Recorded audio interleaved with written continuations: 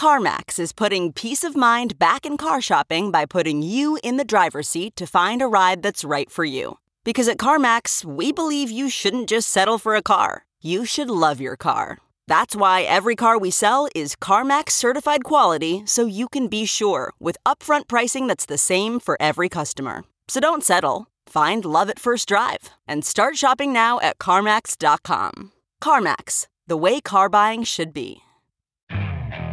Okay, picture this. It's Friday afternoon when a thought hits you. I can spend another weekend doing the same old whatever, or I can hop into my all-new Hyundai Santa Fe and hit the road. With available H-Track all-wheel drive and 3-row seating, my whole family can head deep into the wild. Conquer the weekend in the all-new Hyundai Santa Fe. Visit HyundaiUSA.com or call 562-314-4603 for more details. Hyundai, there's joy in every journey.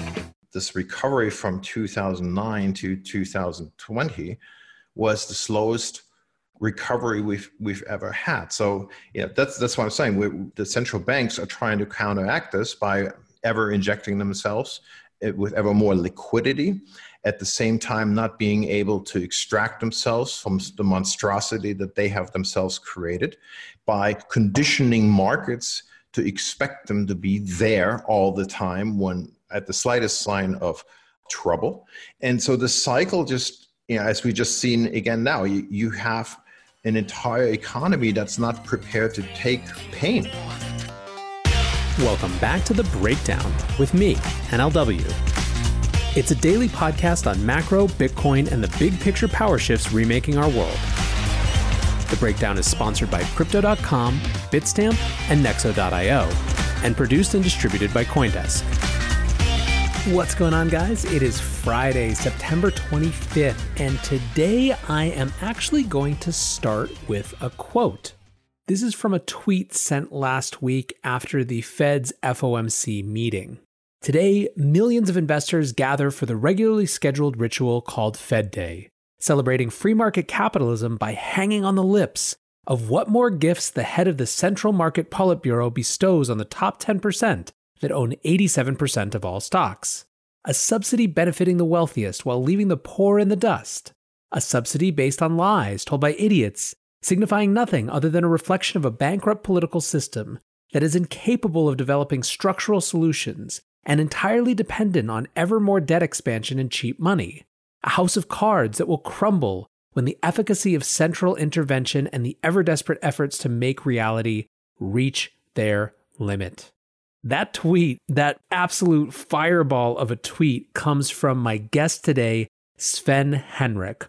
Sven is the founder and lead market strategist for Northman Trader. You may have seen him on CNBC or CNN Business or MarketWatch. He is the host of numerous podcasts and YouTube shows, including the new podcast, which I'm really enjoying, called Straight Talk. And as you can tell for that quote, he has quite a strong opinion about the state of these markets. In this conversation, we get into Fed policy, we get into wealth inequality, we get into what the election might mean for markets. It is, if I say so myself, a hell of a conversation, and I'm sure you're going to enjoy it. So without any further ado, let's dive in. All right, we are back with Sven Henrich. Sven, thank you so much for joining today. I'm glad to be with you. So I'm really excited for this conversation. I've been following you for a while. I know a lot of the listeners of The Breakdown also follow you, and I think share some of the frustration that comes out that you have with the way that markets have evolved, or perhaps a better way to put it is have been kind of nudged by various actors. So I'm excited to dig into to everything with you today. Anything we can discuss, I'm happy to. I mean, look, I'm not. If you come across as frustrated, I'm really not. I'm actually having a great time. I mean, look, I'm a child of volatility, love volatility, and when you hear me ranting about the Fed, about this, that, and the other, a lot of it has to do with volatility compression, because that's what central banks do. So when I was moaning about lack of volatility in July and August, running into this massive market top, there was a reason for that. We had these tight market intraday ranges when nothing happens. This is not my favorite environment. Some people may like this better than I do, but so fair game. But that's what central banks do. They compress volatility. Now September, we got volatility back in a major way. So I'm loving it. So there you go. Perfect. All right, great. Well, it's a better frame set. I mean, I think that's an interesting framework to think about central banks as volatility compression. In some ways, volatility just represents normal market functioning, right? If there's too little volatility, it suggests that something is perhaps wired incorrectly. Well, that's what they've done. I mean, you can actually hear the Fed themselves using the word, and Powell himself, to calm markets. That they hate volatility in the sense that it reflects two-way price discovery. And for the last 12 years, we've seen them step in. Every single correction there's ever been, the Fed has stepped in one way or the other, or obviously global central banks as well. And part of my complaint in general has been because they are now in a mode where they've been forced to adopt this stance. To constantly step in, to always be afraid, because that's really what this is all about. They have, on the one hand, trained investors to not ever take any corrections seriously. Nothing will last more than a few weeks, right? Even in the March crash that we had, they stepped in so hard. December 2018, when we had that 20% drop on the heels of the Fed actually trying to raise rates and reduce their balance sheet. As soon as markets dropped hard, they stepped in and stopped it, right? That's what they do. And so investors have been trained not to take anything seriously. And I understand, and that's been working. Always keep buying the dip and so forth. But the perpetual machine that's been created as a result of that is that we see these exorbitant market valuations. One of the metrics I've been using is market cap to GDP. Now you can argue about market cap to GDP based on technology companies having a global footprint and so forth. But what we've seen here in this run up here in September was insane. We got to 187% market cap to GDP. And so my point is they are the perpetual bubble machine because they're afraid they cannot take any volatility in markets, and they're afraid of, I guess, maybe the corner they box themselves into, because as soon as you get a right sizing of markets, it has a negative impact on the economy.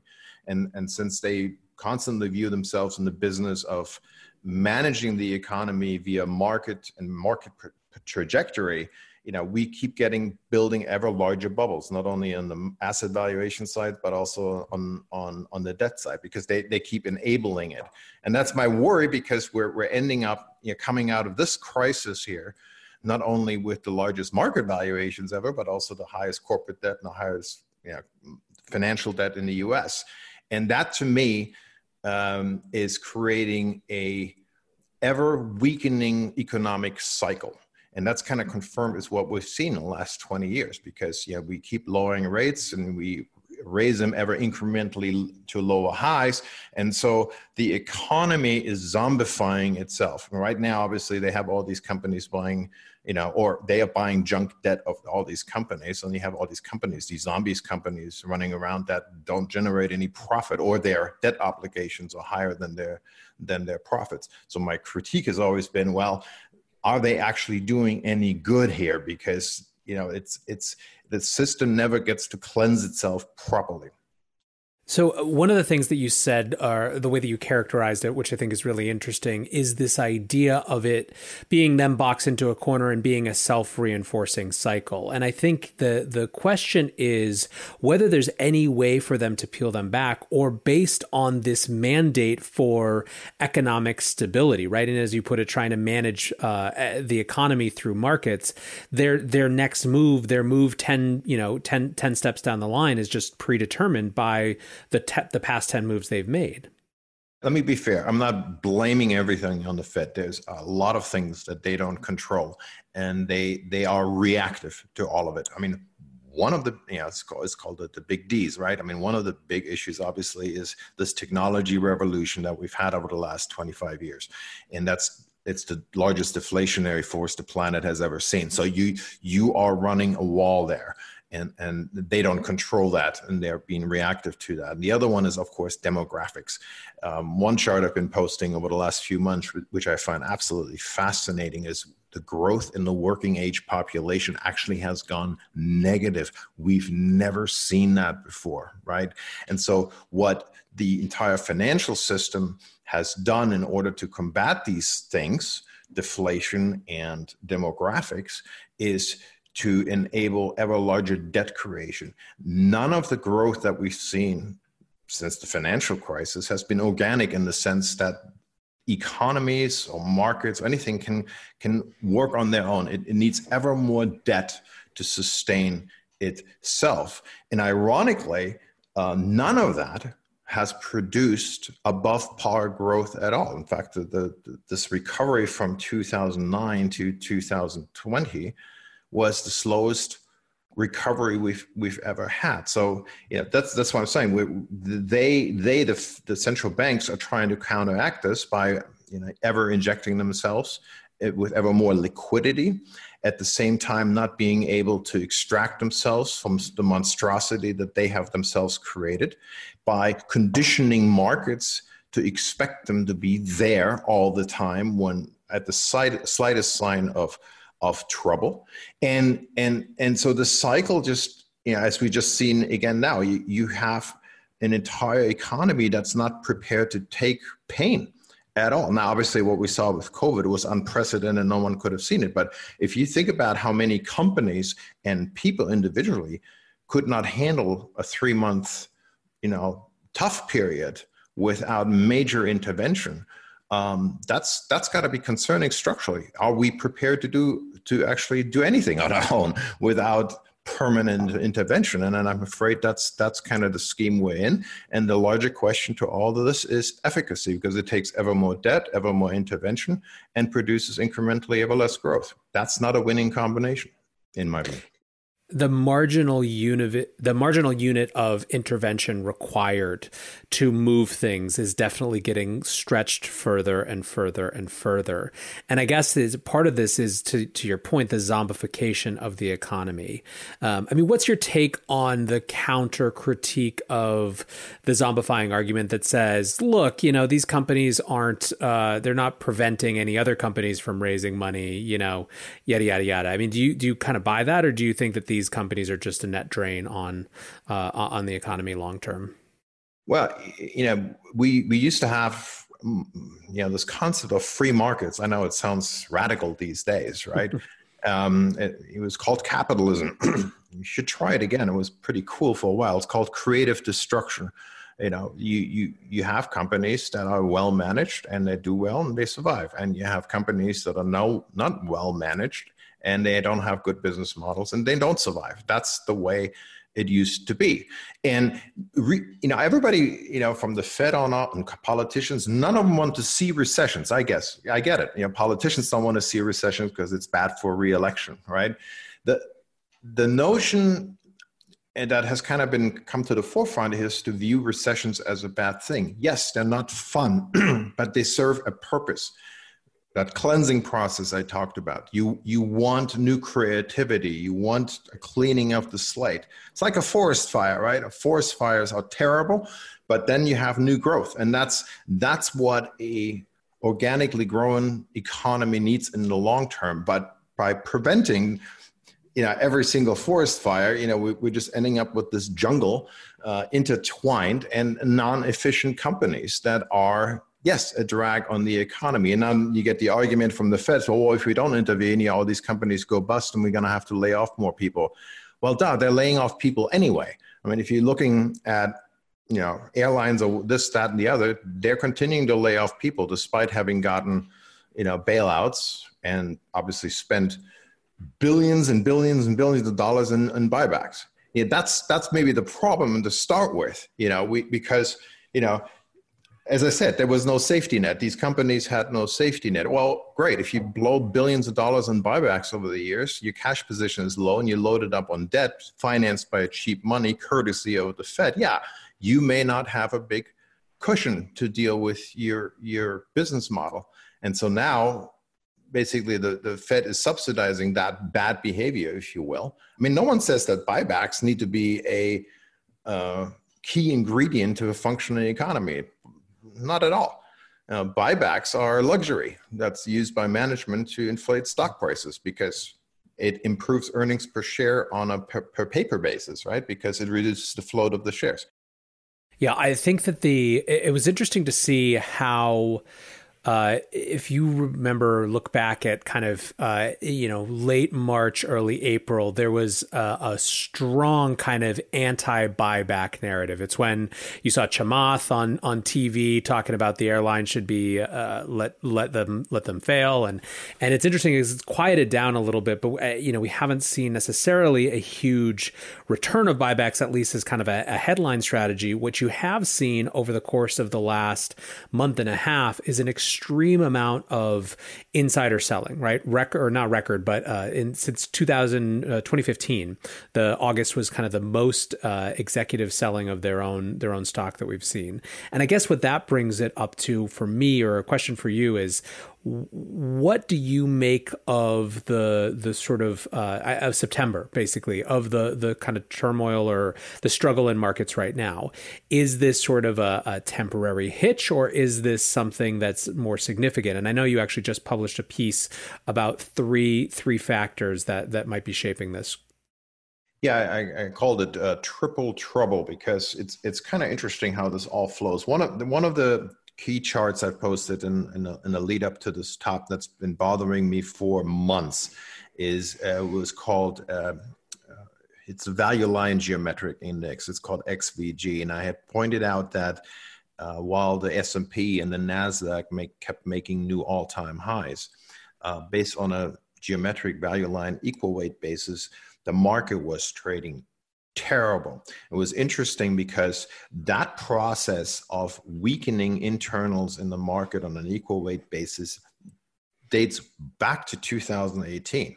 That's when, on that basis, we made all-time highs. And then in the highs that came in 2019 and 2020 at the early part of the year, we're already on a market weakening path. And so what happened was we had this rally in the summer into June. We had a big rally off the lows into June before the correction, and equal weight peaked much, much lower. And then when the S&P went to new highs and the NASDAQ went to new highs, it actually kind of put in a potential double top. And that chart is highly, highly relevant because if you use that as your guide, then S&P actually, when we just made all-time highs at the beginning of September, that chart says basically on a equal weight basis, we're kind of trading at 2750 to 2850. And that these highs that we just saw were so deceiving because all that market cap that impacted these indices was driven by those fabulous 5, 6, 7 stocks that we all know about, the Apple, the Amazon,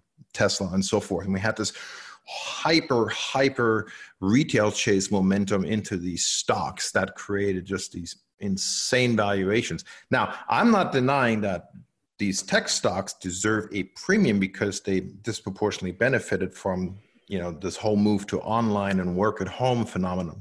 No quarrel about that. But when you see a stock like Apple, which is a great company, I love Apple. I have all kinds of Apple products. But when you see a company that took 35 years to get to a $1 trillion valuation, and then only 12 months to get to the $2.34 trillion valuation. So a $1.234 trillion increase in 12 months, what took 35 years before, you have built in future expectations of optimism that are not justified by anything that Apple does. I mean, yes, get some benefit out of 5G, and maybe it's a great growth story, but to recognize that not only the market cap has expanded so insanely, but the forward multiple has doubled in 12 months.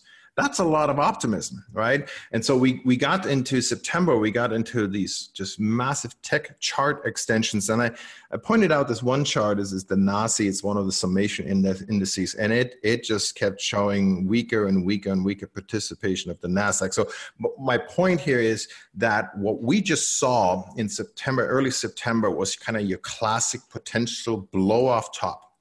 And that's kind of what we saw in 2000, right? Because technology, again, just like in 2000, has this really heavy overweight component vis-a-vis the rest of the economy in the market. And maybe more deservedly so than in 2000, but it's still very much an extreme. And so you had all these just unrealistic expectations built into these stocks, and now they got hit, right? So this is the first thing that happened. The air came out of that bubble to a large degree, right? Apple just dropped 25%, for example.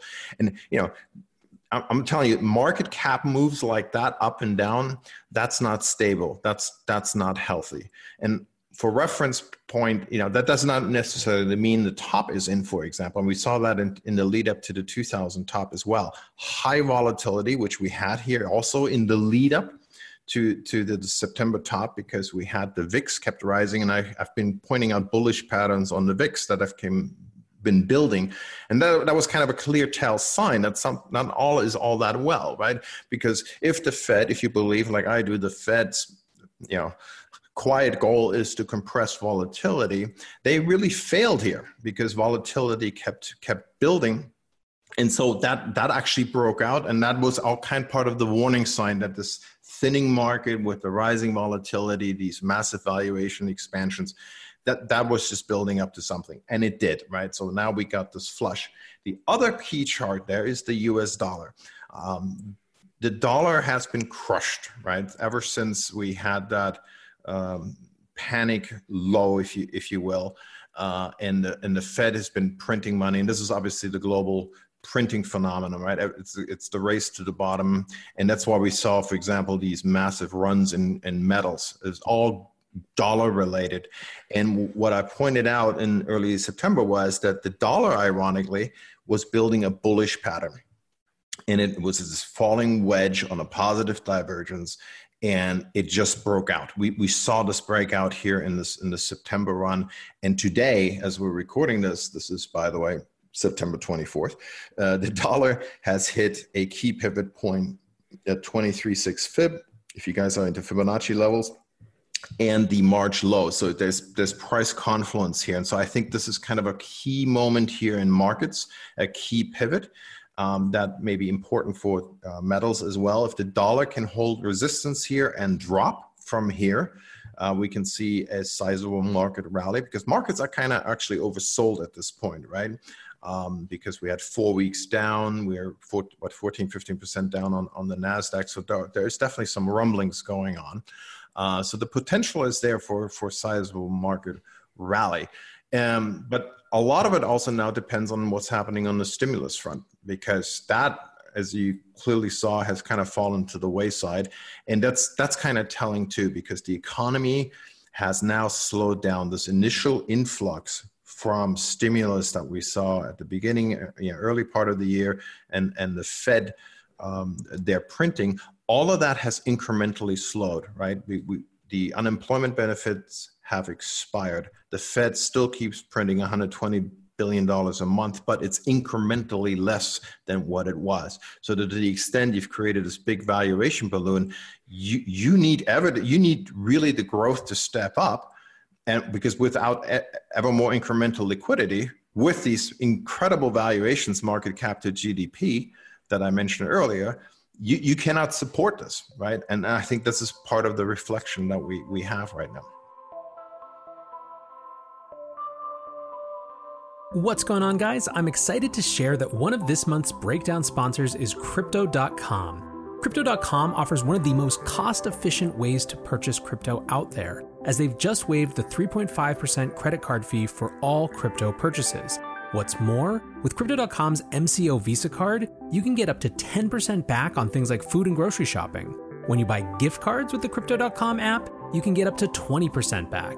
Download the Crypto.com app today and enjoy these offers until the end of September. Bitstamp is the original global cryptocurrency exchange. Since 2011, Bitstamp has been the preferred exchange for serious traders and investors, trusted by over 4 million customers, including top financial institutions. Bitstamp is built on professional-grade trading technology. Their platform is powered by a NASDAQ matching engine, and their APIs are recognized as the best in the industry. Download the Bitstamp app from the App Store or Google Play, or visit bitstamp.net/pro to learn more and start trading today. That's bitstamp.net/pro. In this crisis, many investors aim to keep and grow their digital assets. Others seek to maximize the yield on their cash. Nexo allows you to achieve exactly these two goals. The company offers instant crypto credit lines against all major cryptocurrencies, with interest rates starting from only 5.9% APR. Nexo also lets you earn up to 10% annually on your fiat and digital assets. What's more, interest is paid out daily, and you can add or withdraw funds at any time. Get started at nexo.io. It's really interesting. There's a bunch to disentangle. One thing that you were, as you were talking about sort of the S&P 5, let's call it, right, versus the S&P 500, is there've been a lot of narrative attempts to sell the story of the recovery as V-shaped, but it seems like people are settling more comfortably into the idea that this is really K-shaped, with some very clear winners and some very clear losers. And obviously that's played out in the context of stratification in society in terms of this being disproportionately impactful to the kind of bottom rungs of the ladder, but it's also happening in markets, right? And I think it's fascinating to see that play out a little bit. I also am really interested in this idea of, I think that you've summed up kind of the last piece of what you were just saying as no bull market without stimulus, right? This goes back to kind of where you started, which is that markets are just so conditioned now for this. It's positively Pavlovian, right? It's silly at this point. I mean, the United States Federal Reserve was non-accommodative for 3 months only in the period between 2009 and 2018. It was in the last 3 months when they actually officially stopped the language in their statements, because it was always accommodative, even though they ever so gently tried to raise rates to a significantly lower high. And you remember that famous statement by Powell, balance sheet roll off on autopilot.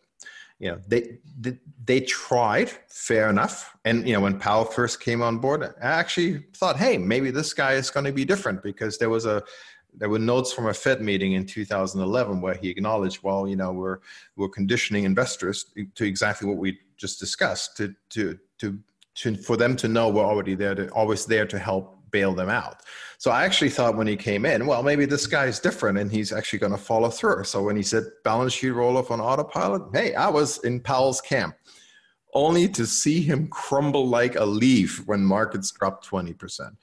That was the end, and they immediately went back to accommodative, a flip-flop policy, and dropped. Remember when we topped in February 2020, this already came on the heels of massive balance sheet expansion and 3 rate cuts. With the repo crisis, which they've never properly explained, when that happened in September 2019, that's when markets took off. They did not take off before then. So it was always about the balance sheet. It was always about liquidity. And here we are. All right. So this is the trap ultimately, because now they obviously have gone full blanket here and say we're never basically going to raise rates again until some magical date in the future, which currently is bookmarked as 2023, 2024. That's just sad. Yeah.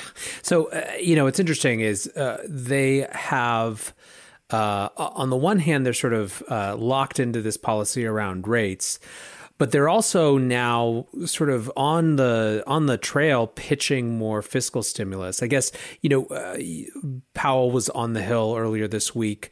Do you think that the sort of commentary that he's putting out there about running out of things to do, is that just a political tact to try to get Congress to move? Or is it really a reflection of the Fed feeling like they're running up against their limits of their ability to stimulate the economy? Well, first of all, I come from the perspective in saying that actually I think we talked about diminishing marginal returns. I think this is the great illusion here that we all may want to believe, that the Fed is actually maybe a lot less powerful than we think. Keep in mind, reduction in interest rates was a powerful tool. It was a powerful tool when you were at 500 basis points in 2000 or 500 and quarter basis points in 2000. And it was a powerful tool when you were at 500 basis points in 2007. Well, guess what? They were not anywhere near that last year when they started cutting rates, which is basically 2.25. So the stimulative effect of going to zero this time around is a lot less than it was in 2007 or in 2000. And that's, I think, what we all need to recognize. For example, the ECB, which also cut rates, obviously, this year, but they, during the longest business cycle recovery ever, couldn't even bring themselves to raise rates to zero, right? So they cut to further negative from negative. So what's the stimulative effect of that? Give me a break. It's not there. So the only tool they really have is to just keep buying assets and junk bonds and God knows what, and obviously finance U.S. debt. So I think that the notion that they are actually stimulative here, other than pushing asset prices, is a delusion. Yes, the economy bounced back from just a historic shutdown. You would expect that. But the reality is none of the central banks can stop. I mean, this is the question I keep asking. What would this all look like? What would all this look like if they stopped? I mean, not one of them can. I mean, they couldn't even afford to raise rates a quarter point. It would be a complete disaster because markets are so conditioned on them, but B, because the debt loads and everything is so intertwined with cheap money, the entire system would collapse. And let me bring back market cap to GDP, because I think this is really important. 187% in September. Just to put this in perspective, the historical run rate of this in the 80s leading up to 2000 was around 65 to 75%. It was the bubbles that came, the tech bubble in 2000, which was also fueled by the Fed because Alan Greenspan injected a bunch of liquidity ahead of Y2K. Remember everybody was afraid what's going to happen Y2K with computers blowing up. So they injected a bunch of liquidity. I guarantee you that liquidity went straight into the tech bubble. They did that. And then Greenspan withdrew the liquidity following to Y2K and everything blew up, right? And then in 2000, we had the same thing. We had a move back market cap to GDP that was high, but not as high as in 2000. In 2000, the peak of that market cap expansion was 150% market cap to GDP. Then the recession came and it dropped to 75%. Now the housing bubble got us to about 130, 140, 35% market cap to GDP. And then the great financial crisis dropped it to 50%. Okay. So just to put this in perspective, when you're in a deep recession with, trouble, you have some cleansing process and it drops you usually sizably below 100%. What you don't expect to see is to see it to go to 187%. So my criticism here this year has been, while I recognize the Fed had to intervene, they've again done it via asset price inflation. They've created an asset bubble that specifically has evidence manifested itself in tech with unsustainable valuations. And in the process, they keep repeating the same trick, which unfortunately is producing ever wider wealth inequality in society. And my biggest criticism here is they are refusing to acknowledge it, and frankly are straight out lying about it. I mean, Powell comes out there and says the Fed policy absolutely do not contribute to wealth inequality. Are you kidding me? It's absurd. Do you think that they actually believe that, or do you think it's just a line that they're forced into? It's a fair question. I mean, I cannot project what they actually think. I think part of this is, I could say, okay, maybe they're in an ivory tower bubble. Maybe they don't, talk to people like me, which I mean, look. The Fed, you ever see Fed officials challenged in a real way in their thinking? No. They have friendly interviews. They have a press corps that's asking, in my view, not the hard questions. There's never any follow-up. They never get themselves into a controversial situation where they're really challenged on subjects. So maybe they believe what they're actually doing. Maybe they believe their policies are right, but maybe it's also a group thing type situation where they never expose themselves in a proper way to the criticisms that are being brought forward. I'll give you an example. Last summer, I was having a go at Mr. Kashkari from the Minnesota Fed, right? And he's just dismissing any. And I was not being aggressive. I was not being unfriendly or unprofessional whatsoever. But he goes out there and is dismissing any Fed critics as swashbuckling pirates. He's not engaging in a real dialogue there. So there's a bit of institutional arrogance there, and maybe it's method, because here's the other thing, and I've been writing about this for the last few years as well. I call it the confidence game, capital C, capital O, capital N. The Fed has to project confidence. The Fed has to maintain the aura of all-knowing and invincibility, because if the Fed ever loses credibility with the market, I think it's game over.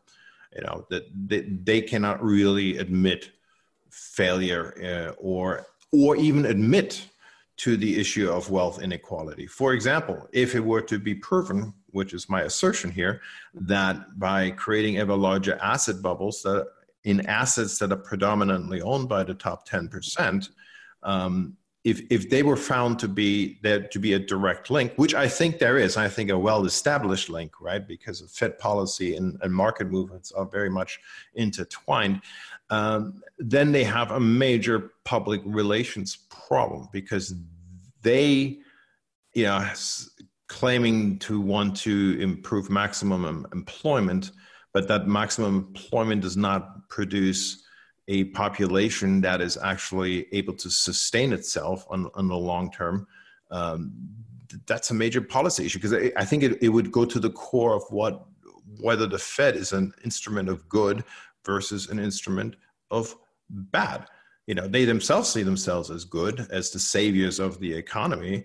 But as I look at a larger macro economy that's getting weaker and weaker, with the bottom 50% being left ever further behind, and that translating into ever more, extreme political tensions, because there are so many people that are susceptible to all types of populist arguments that leaves them angry and frustrated. I see their major societal implications that no one wants to address. But so at this point, they just keep doubling down on what they keep doing. And I don't see how that's improving the long-term shape of the economy. It's really interesting. There was Kashkari did an interview, I don't know, 3 or 4 weeks ago. And one of the kind of interpretations that I saw was someone saying that, although he didn't formally acknowledge any sort of asset bubble, because of course they're not going to acknowledge that, he seemed to indicate that even if there were an asset bubble, if the price of full unemployment or full employment was an asset bubble, that was probably a price they were willing to pay. Again, this was just interpretation. But the interesting thing about this commentary was they were like, play this out to the furthest extent. Would we want to live in a society where the only people that own assets are the 1%, but everyone else is guaranteed at least some job, no matter how menial? And of course, that's not a society that we want to live in. And so it almost feels like it's not just even the sort of outright denial of wealth inequality. It's a vision of how much inequality matters in a society that they're sort of implicitly engaging in.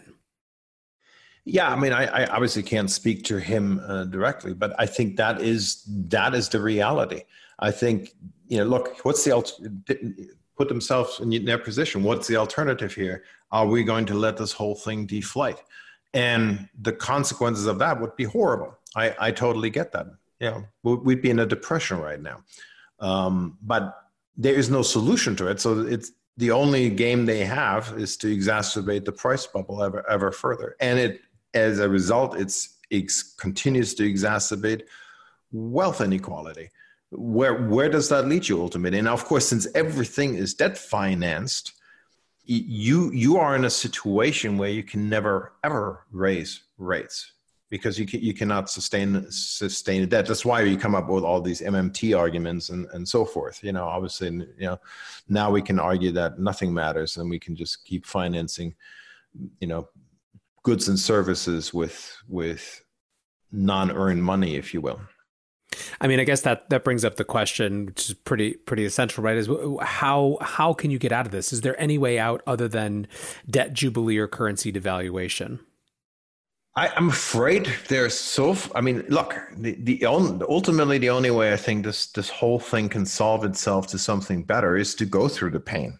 Unfortunately, because they keep intervening, they've created a set of circumstances where the pain eventually will be so great that no one wants to fathom it. I think that's been the fear ever since 2009. That's why we had QE2 after QE1, and then twist and QE3, and now QE4. I think everybody's afraid of the consequences, and ever more so, because obviously the bubble has ever more expanded. My worry here in the near term is that it was actually fascinating to see unemployment drop to 3.5%. in this cycle, because my view was always, wow, with all this new technology that we have available to ourselves, when are companies actually going to take advantage of that technology and streamline their processes? If efficiency can be achieved via online, via all kinds of services, banks, for example, have been doing that already for a while, right? They did that last year already, right? You can, a lot of banking services, you don't need tellers anymore, and you just close these branches down. Well, now with COVID, we've got the perfect excuse, and companies are doing that in a major way. They're obviously reorienting themselves how to do business in a different way, in a more efficient way. And that now brings us into a whole new problem, because the Fed keeps saying we want to go back to 3.5% unemployment. Well, you may not be able to, because companies, you see some companies now announcing again seasonal jobs for the holiday season, mainly in packaging and shipping goods to other people. These are not your high quality jobs. And when you see major companies, I have this thread on Twitter, been running since May, about layoff announcements by large size companies. And it's frightening. This thread is going on and on and on and on. And these are not little layoffs. I mean, these are major companies laying off by the tens of thousands. I think we're looking at a very different economy going forward. So I think, the Fed's narrative of, we're going to keep at this until we achieve our fairy tale goal of 2% plus inflation and maximum unemployment, that sets them up for never, ever being able to raise rates again. That's the concern, right? I guess one other dimension of this that I'm interested in your take on is how you see the markets preparing for or thinking about this election cycle coming up. Well, this one is a tricky one. I mentioned earlier about the more extreme that we see in the political discourse. We are now faced with a real possibility that we don't have a clear winner in November. We may, and actually I hope we do, one way or the other. I hope there's clarity and everything's fine. If that's the case, in my mind, we're going to see a major relief rally in markets. I think markets are increasingly concerned about there not being a clear winner, and that we end up with a contracted legal process. President Trump has made that very clear, right? He keeps talking about rigged and this and the other. Democrats have also said the same thing. If there's an erosion of trust, let's put it this way. Mm-hmm. There's an erosion of trust, and to the extent, and I know political opinions vary greatly, and everybody's in their own camps. I'm just saying that is not healthy. That is frightening. I mean, America has always been a beacon of democratic process, a champion of free elections all over the world, right? And now we're in a situation where the world looks at America and goes, what are you guys doing? And I'm not going to go into the politics of it and the motivations of various people. I think that's irrelevant. What's relevant is that markets do not like uncertainty. And if this uncertainty gets pushed past the election, and now you have a legal protracted process for whatever reason, right? This may be long-term damaging to the extent that, okay, so if you have a protracted process that lasts maybe 2, 3, 4 weeks, maybe that's acceptable. And then we have a clear winner, and then we have a relief rally as a result of that. However, if this thing gets so ugly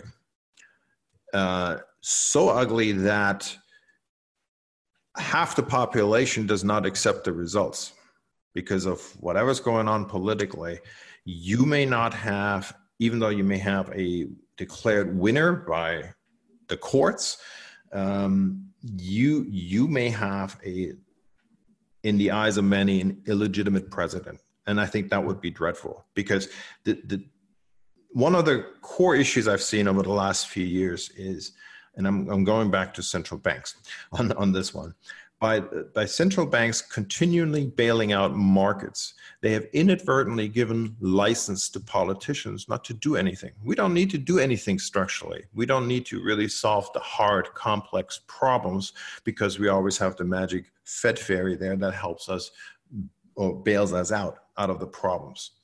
And so these structural problems that no one wants to address keep lingering.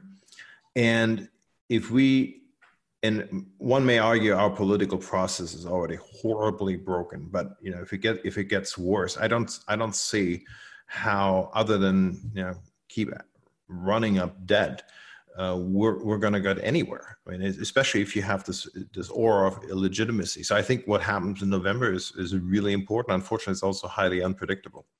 Yeah, that's for sure. Well, Sven, I really appreciate your takes on all these things. You may not be frustrated, but you're certainly fiery. And I think a lot of folks really enjoy being able to follow along with what you do. I guess as people are trying to make sense of everything happening, trying to make sense of what markets are doing and where we're headed over the next few months, what signals would you recommend looking at that maybe people aren't paying enough attention to? I pointed out a few charts on my Twitter feed, but I'll just summarize a couple of them. First of all, the VIX. I mentioned volatility again earlier. VIX has been acting in an interesting way this year. I mean, obviously, we had this massive rip to 86 on the crash. And then typically what you've seen in the last few decades is when the VIX has a big rip, it then ultimately gets compressed back to pre-crisis levels. That hasn't happened yet. Now, if you want to be bullish about this on markets, you can say, okay, the VIX continues to have open gaps. For example, now in September and August, it's built on the VIX futures contract, open gaps. Typically, I'm in the camp that says every VIX gap ultimately fills. So if you want to have that outlook, and I'm kind of in that camp myself, is eventually we'll fill these gaps. Like get a vaccine and everything recovers next year. Wonderful, right? But the fact that the VIX hasn't managed to fill its February gap, while the indices made new all-time highs in August and September, that is interesting, okay? First of all. Second of all, it continues to build compression patterns that keep breaking out. That's bullish on the side of the VIX. And then I put out this pattern, this larger pattern. It builds a potential inverse pattern.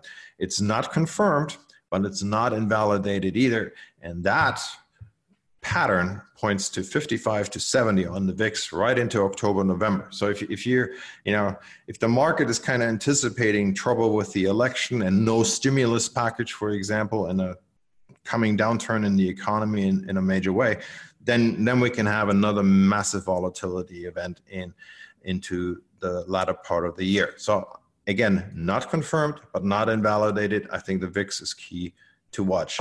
Equal weight, I keep pointing to that. If at the chart, at the current constellation, there is potential for a double top and equal weight. That means that the new highs on the indices were an illusion, and that the proper weighting of the market is much lower in this regard. Now, having said all this, if you do get a stimulus package and you get clarity on the election, then maybe even the Fed adding more liquidity in early November, which, by the way, their meeting is right after the election, then yeah, you have potential for massive rallies. That's there as well. So nothing is set in stone. I think the natural state of the market without intervention is much lower, but clearly liquidity so far has managed to propel markets to levels that frankly are undeserved in regards to the fundamentals. And so navigating through these markets, I think you have to be practical and not dogmatic, because, as I was certainly challenged this summer, but we've had very good moves from the long and short side, and even here in September, there's a lot of tradable opportunities here. Either way. It's interesting that you pointed out the FOMC meeting that's right after the election. It seems not coincidental, right? It's interesting how they always do that. I mean, like last week, they had a Fed meeting right during OPEX week, during the day when VIX futures contract expires. I mean, it was just this classic move that we saw the week before. There was another technical pattern, the wedge, and I just knew they're going to compress the VIX, and they did it right into the Fed meeting, and that was the end. That was the top for that week, right? So I don't know to what extent it's all coincidental, but if you want positive results in markets while you have a meeting, you may want to do it during OPEX week when the VIX futures contract expires. And them having placed that meeting right at the 2 days after the election, so let's say it gives them at least a lot of flexibility to react if they feel they need to do that. And I think maybe part of what's going on right now here with the latest Fed meeting was that they did not want to commit to more purchases, but rather reserve that ammunition, if you will, if things get really shaky in November. Really, really good thoughts. Sven, I appreciate you spending this time with us today. For people who want to follow along, where can they find you? I know you put out a ton of content. Well, there's the website, northmantrader.com. If you want to see kind of my daily blurbs and thoughts, you can find me on Twitter at NorthmanTrader. Wonderful. All right. Well, thank you so much for hanging out today, and we'll be sure to check in again soon. It's been a pleasure. Thanks, Nathaniel. There was a phrase Sven used in that conversation that I wanted to pull out. He called what we're experiencing the ever-weakening economic cycle. I think this is a really important point. The problem isn't just central bank intervention. It's that each unit of central bank intervention is creating marginally less impact on the economy than the one before it. Of course, that means that the intervention has to grow in size, in scale, in scope. The problem is that process of accelerationism has created a nearly Pavlovian response to markets where we forget that they were able to think for themselves before this sort of central bank intervention was the norm. This reminds me of my earlier conversation this week with Corey Hofstein as well, who showed what he called a market incentive loop that as it accelerates seems to get stronger. What we have then are these self-reinforcing market loops that leverage us higher, tear us down faster, and ultimately leave us more vulnerable. Understanding these loops and how they are self-reinforcing is perhaps and hopefully the first step to figuring out how we can get out of them. However, that's a lot easier to say than to do. For now, I appreciate you hanging out. I hope you enjoyed this conversation. And until tomorrow, be safe and take care of each other. Peace.